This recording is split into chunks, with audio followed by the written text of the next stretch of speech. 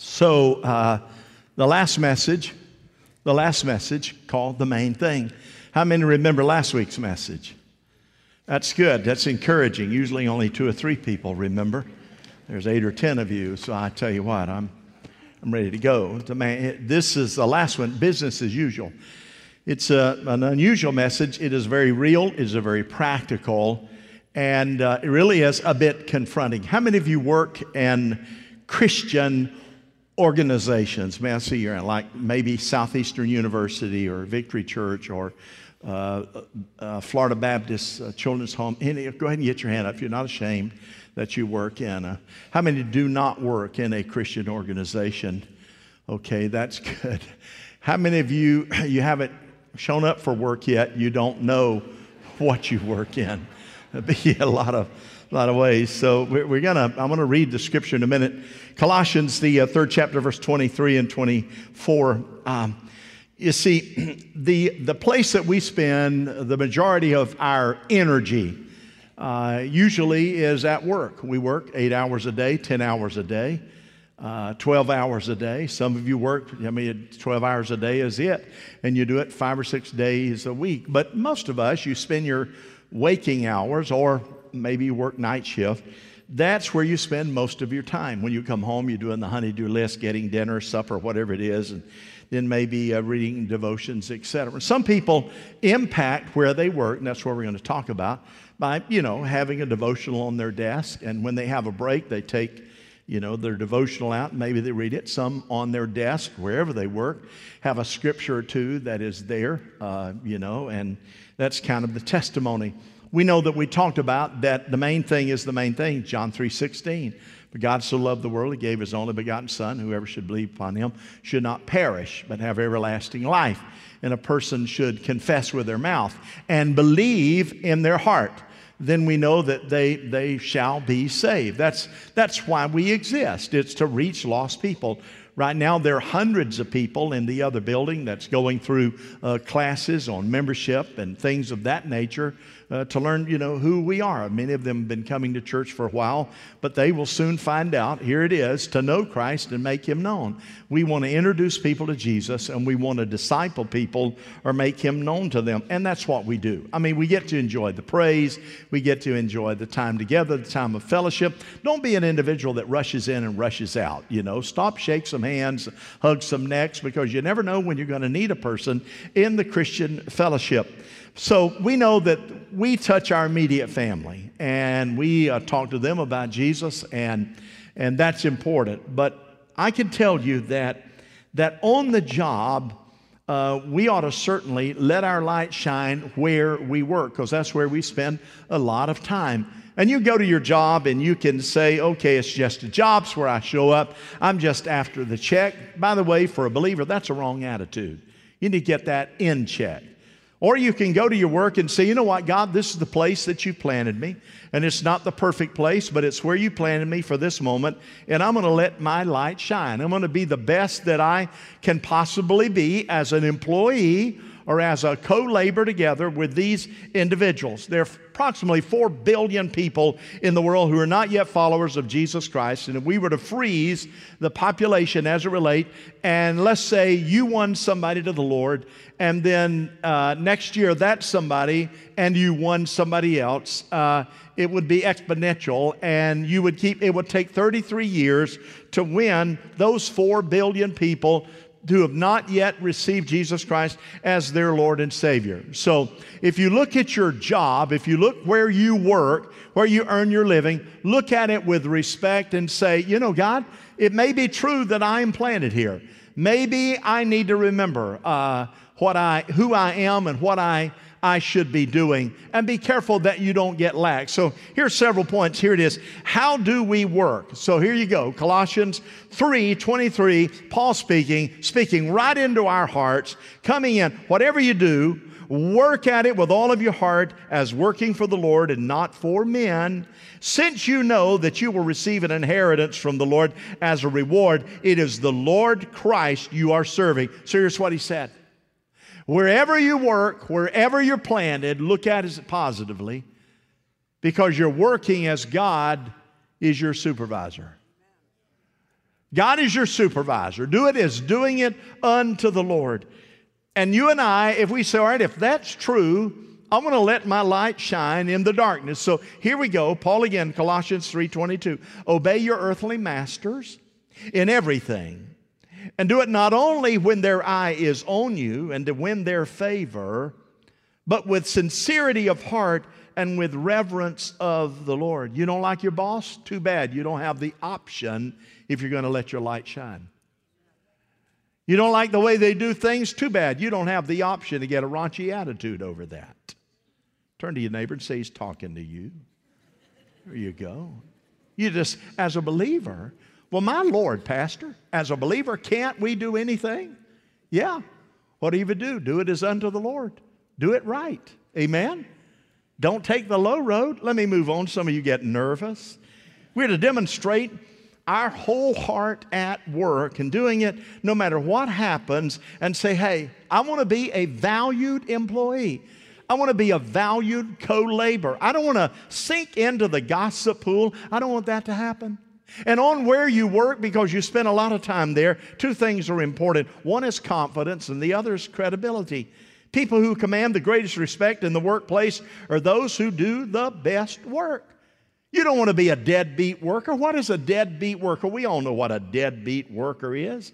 A deadbeat worker is the one that shows up late. Here's what happens. I start the new job, I'm good, and I'm going, and I know 8 o'clock's when I'm supposed to be there, whatever the case, and well, you get 5 minutes after 8, and you think, okay, you know, so what? Nobody said anything. 10 minutes after 8, and that becomes a habit and a routine. And after a while, you know, the boss, he hadn't said any words, so it must be okay. You know what? If you start to work at 8 o'clock, be at work at 8 o'clock. Don't be a deadbeat worker. You ought to be on time wherever you go.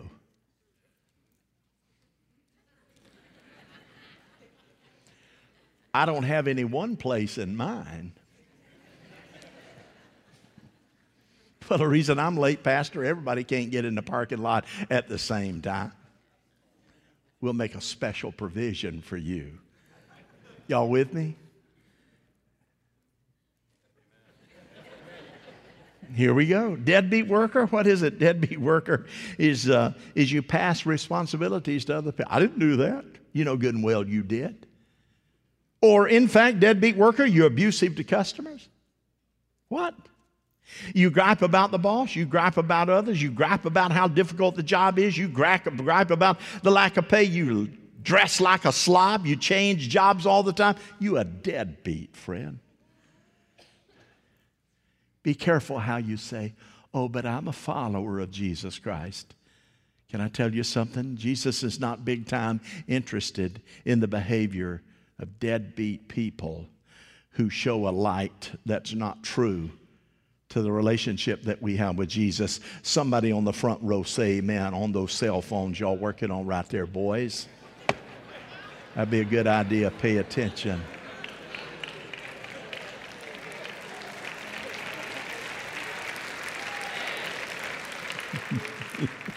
Y'all loving me this morning, aren't you?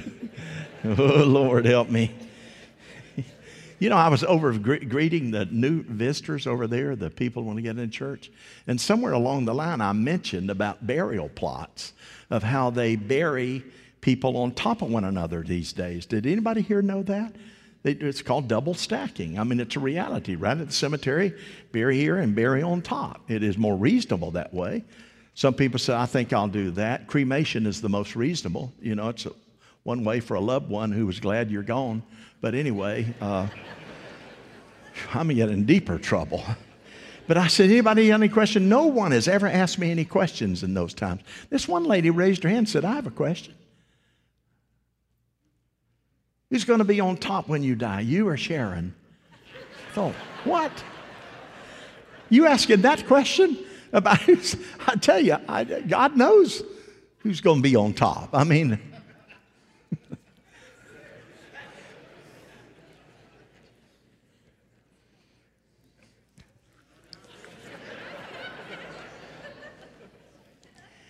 listen carefully. On the job, we have the privilege of declaring the good news of Jesus Christ.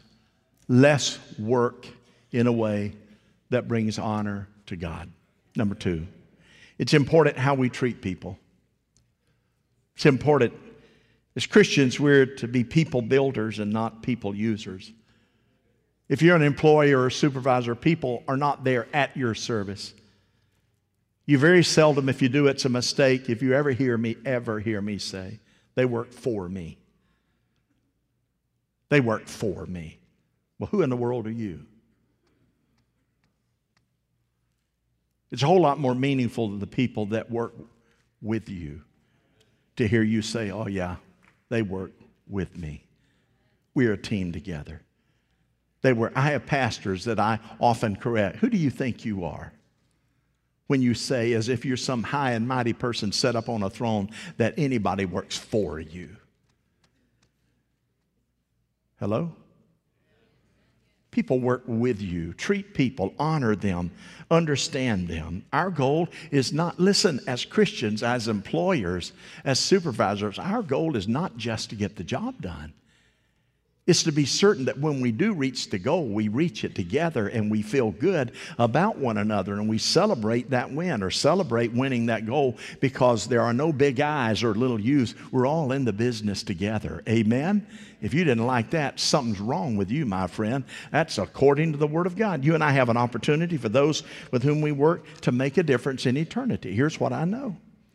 If you're endeavoring in your job, you have two opportunities. One is to ennoble people, and the other is to encourage them. If you ennoble someone, it means you honor them, you dignify them, you lift them up.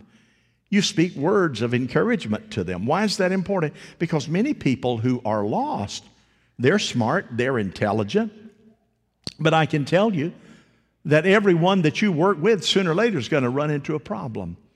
And many of them may not be a churchgoer. Many of them are suspect, and I'll talk about that in a moment, of Christians when you say you're a Christian. But if they really see you live the kind of life on the job like you live, and you're not so heavenly minded. Hello? You're so heavenly minded that everything you say on the, oh, bless God, I wouldn't go to you. I say, you too godly for me.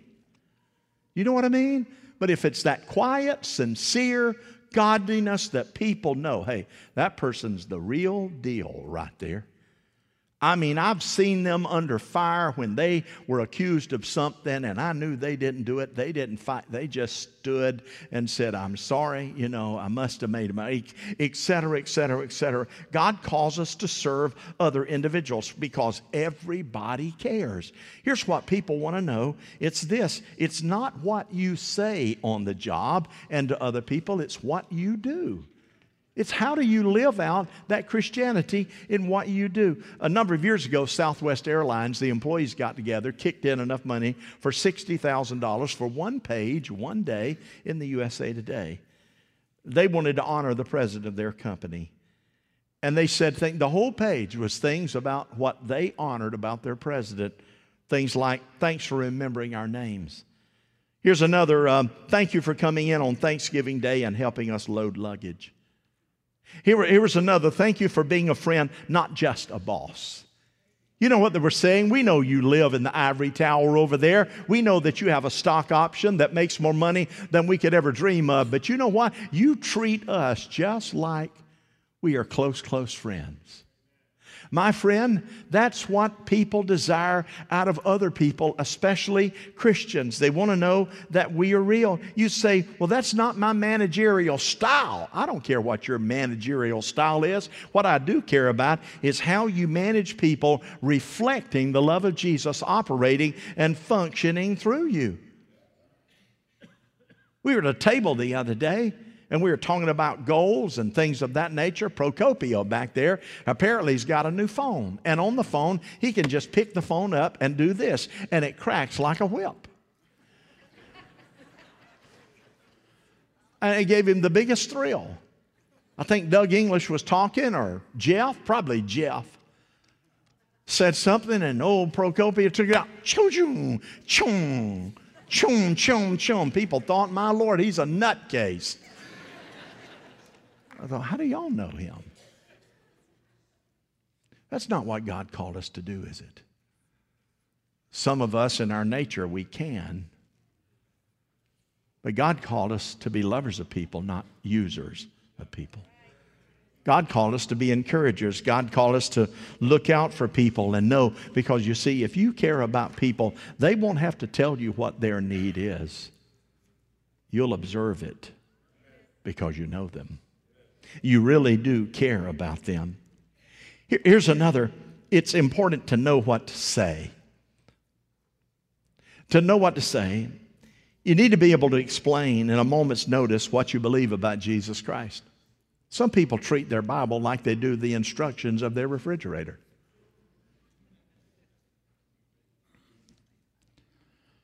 I mean, how much instruction do you need about your refrigerator? They bring it in, set it up, said, here's how it works. You know what you do with the instructions? You put them in a drawer somewhere and then forget where you put it until it breaks down. And when it breaks down, you go looking for, hey, what's something about this refrigerator? There it is.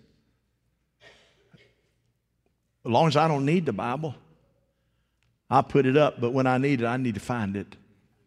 But you know what we have to do, what God calls us to do? He said, hey, if somebody asks you about, hey, tell me about Jesus Christ, let me tell you where you start. It's what He's done for you. What's Jesus done for you? What's He done for you?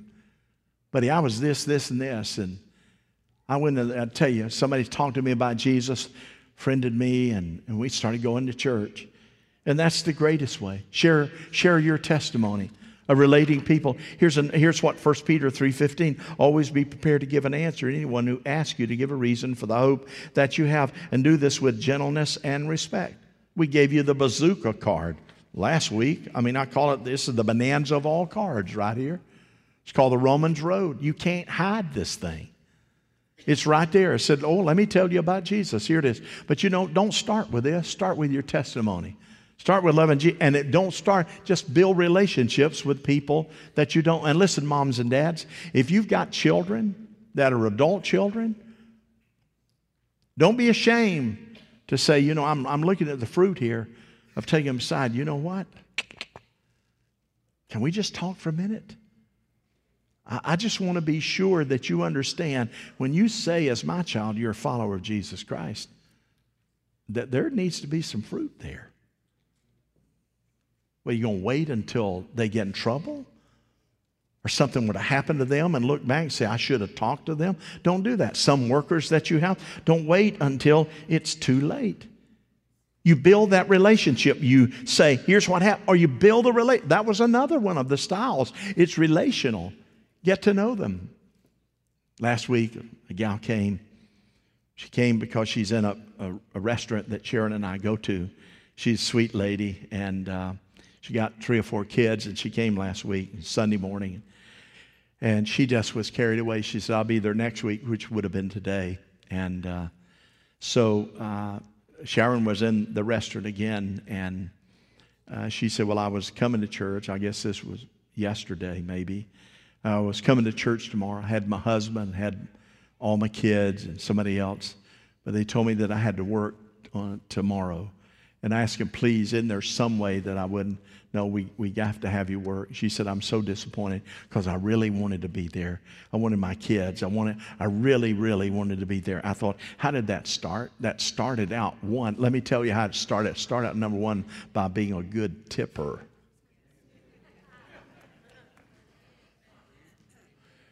And it wasn't a Jesus track.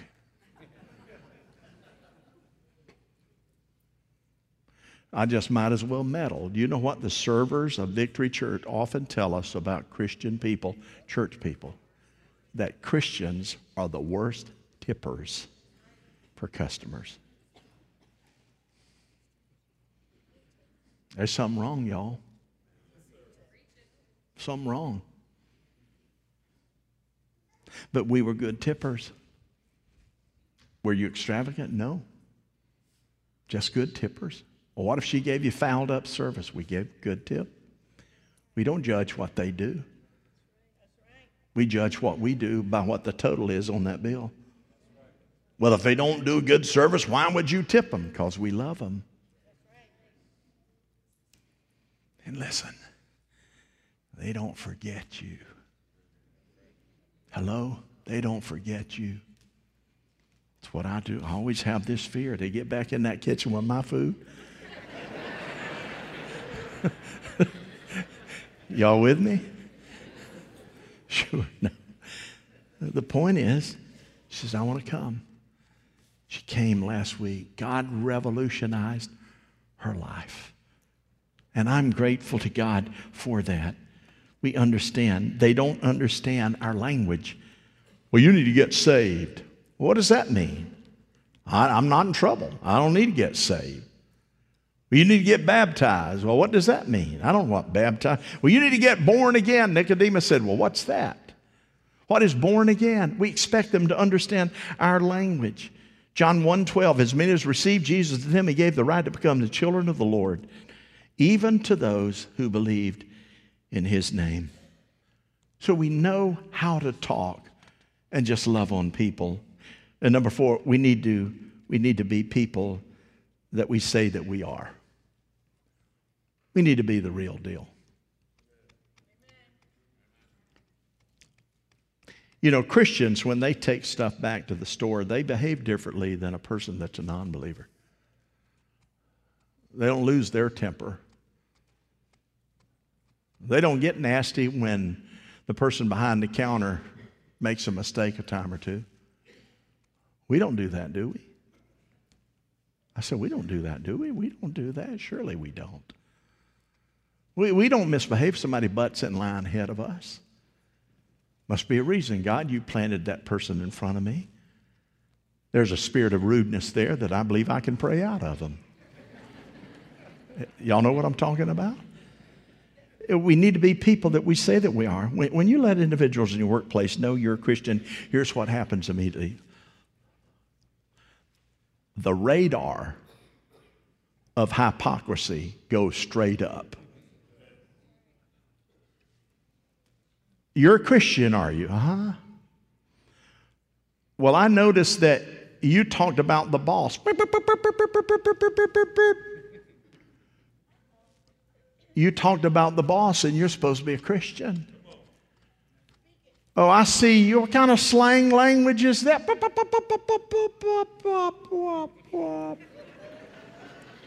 kind of language is that for a Christian?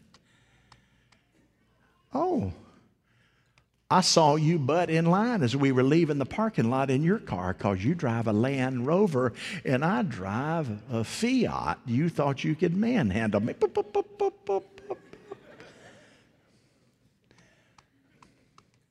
How many get the point? How many know we need to do better? It's good. We got that point. We need to be the people that we say we are. Do you know why? Because there are people looking to justify why they don't go to church. They're looking to justify why they're not a Christian. They're looking to justify why they're not a believer, and their hypocrisy radar goes up, and they look at you and say, hey, I'm just as good as you are, and I don't go to church because I watch you say and do things that's not even close to being a Christian, so why should I go? Amen, Pastor. Hallelujah. So let me wrap it up here. This will be my first wrap up. Maggie, I'll give you a last name. She said the Christianity that I grew up with was confusing to me as a child. I was abused. I was used. I was beaten, molested. People said one thing to me and did another, Christians. They appeared to be very spiritual in public, but they were abusive to me in private. And what they said never did fit. There was such a discrepancy that I hated Christianity. I hated the church. I hated anyone that said they were Christian because they were all fake. I didn't want to associate with the church. And the older I got, I drifted on a path with more anxiety, more negative behavior, all because of what happened by those who were supposed to be Christians. She said, as I got a little older, something inside me urged me, I don't know what it was, to go to church. She said, I don't know why, but I did. And when I went with an attitude, and I went with the desire to prove and justify why I didn't go. So I went in. When I got there, she said, I was timid and I was suspicious. But the people there gave me a smile, told me welcome, pointed me to the sanctuary, didn't just say hello, they welcomed me. And when you talked about small group, I thought, wow, I'm a pretty persuasive individual. I bet I could wreck a good small group with the attitude that I have. She said, I went to one. When I got there, no sooner than got there, I asked a question that was a pointed question, that was a trick question. Said they didn't try to answer it. He said, we don't know the answer to that question, but I bet Pastor knows. Or somebody knows. We'll find out next week. If you come back, we'll have the answer for you. She said, in that small group, she said, people actually prayed for one another. They didn't come just to eat the food and have a good time. They actually were serious about growing in Jesus. It wasn't a party. It was a wonderful time of fellowship that just blew me away. I went back and went back and went back because I never felt the sincerity of love before that I felt there. No matter how weird my question was, and some of my questions were out of pure bitterness, they still tried to answer it. They didn't say to me, what you need to do is pray more, and you know the answer. They didn't say to me, what you need to do is read the Bible more. Don't you have a Bible? They didn't do that to me. They just accepted me. My dress began to change. And I began to change until the day I laid all my anxiety and all of my bitterness on the altar and gave my heart to Jesus Christ. And she said, I continue to have a deep concern. What if there are other individuals like me that went on the same journey? She said, I learned in my small group because some of them were transparent of their pains and their sufferings and their difficulties. And I didn't feel alone. I came to realize I wasn't with a group of perfect people. I was with a group of individuals trying to find answers in life just like me. But because she wanted to help, this is what she wrote. Do you know or do you understand that you represent Jesus to me? Do you know or do you understand that when you treat me with gentleness, it raises the question in my mind that maybe He is gentle too? Maybe He isn't someone who laughs when I'm hurt. Do you know or do you understand that when you listen to my questions and you don't laugh, I think, what if Jesus is interested in me too? Do you know or do you understand that when I hear you talk about argument or conflict or pain or scars from your past, then I think maybe I'm just a regular person instead of a bad, no good little girl who deserves abuse. If you care, then I think that maybe He cares.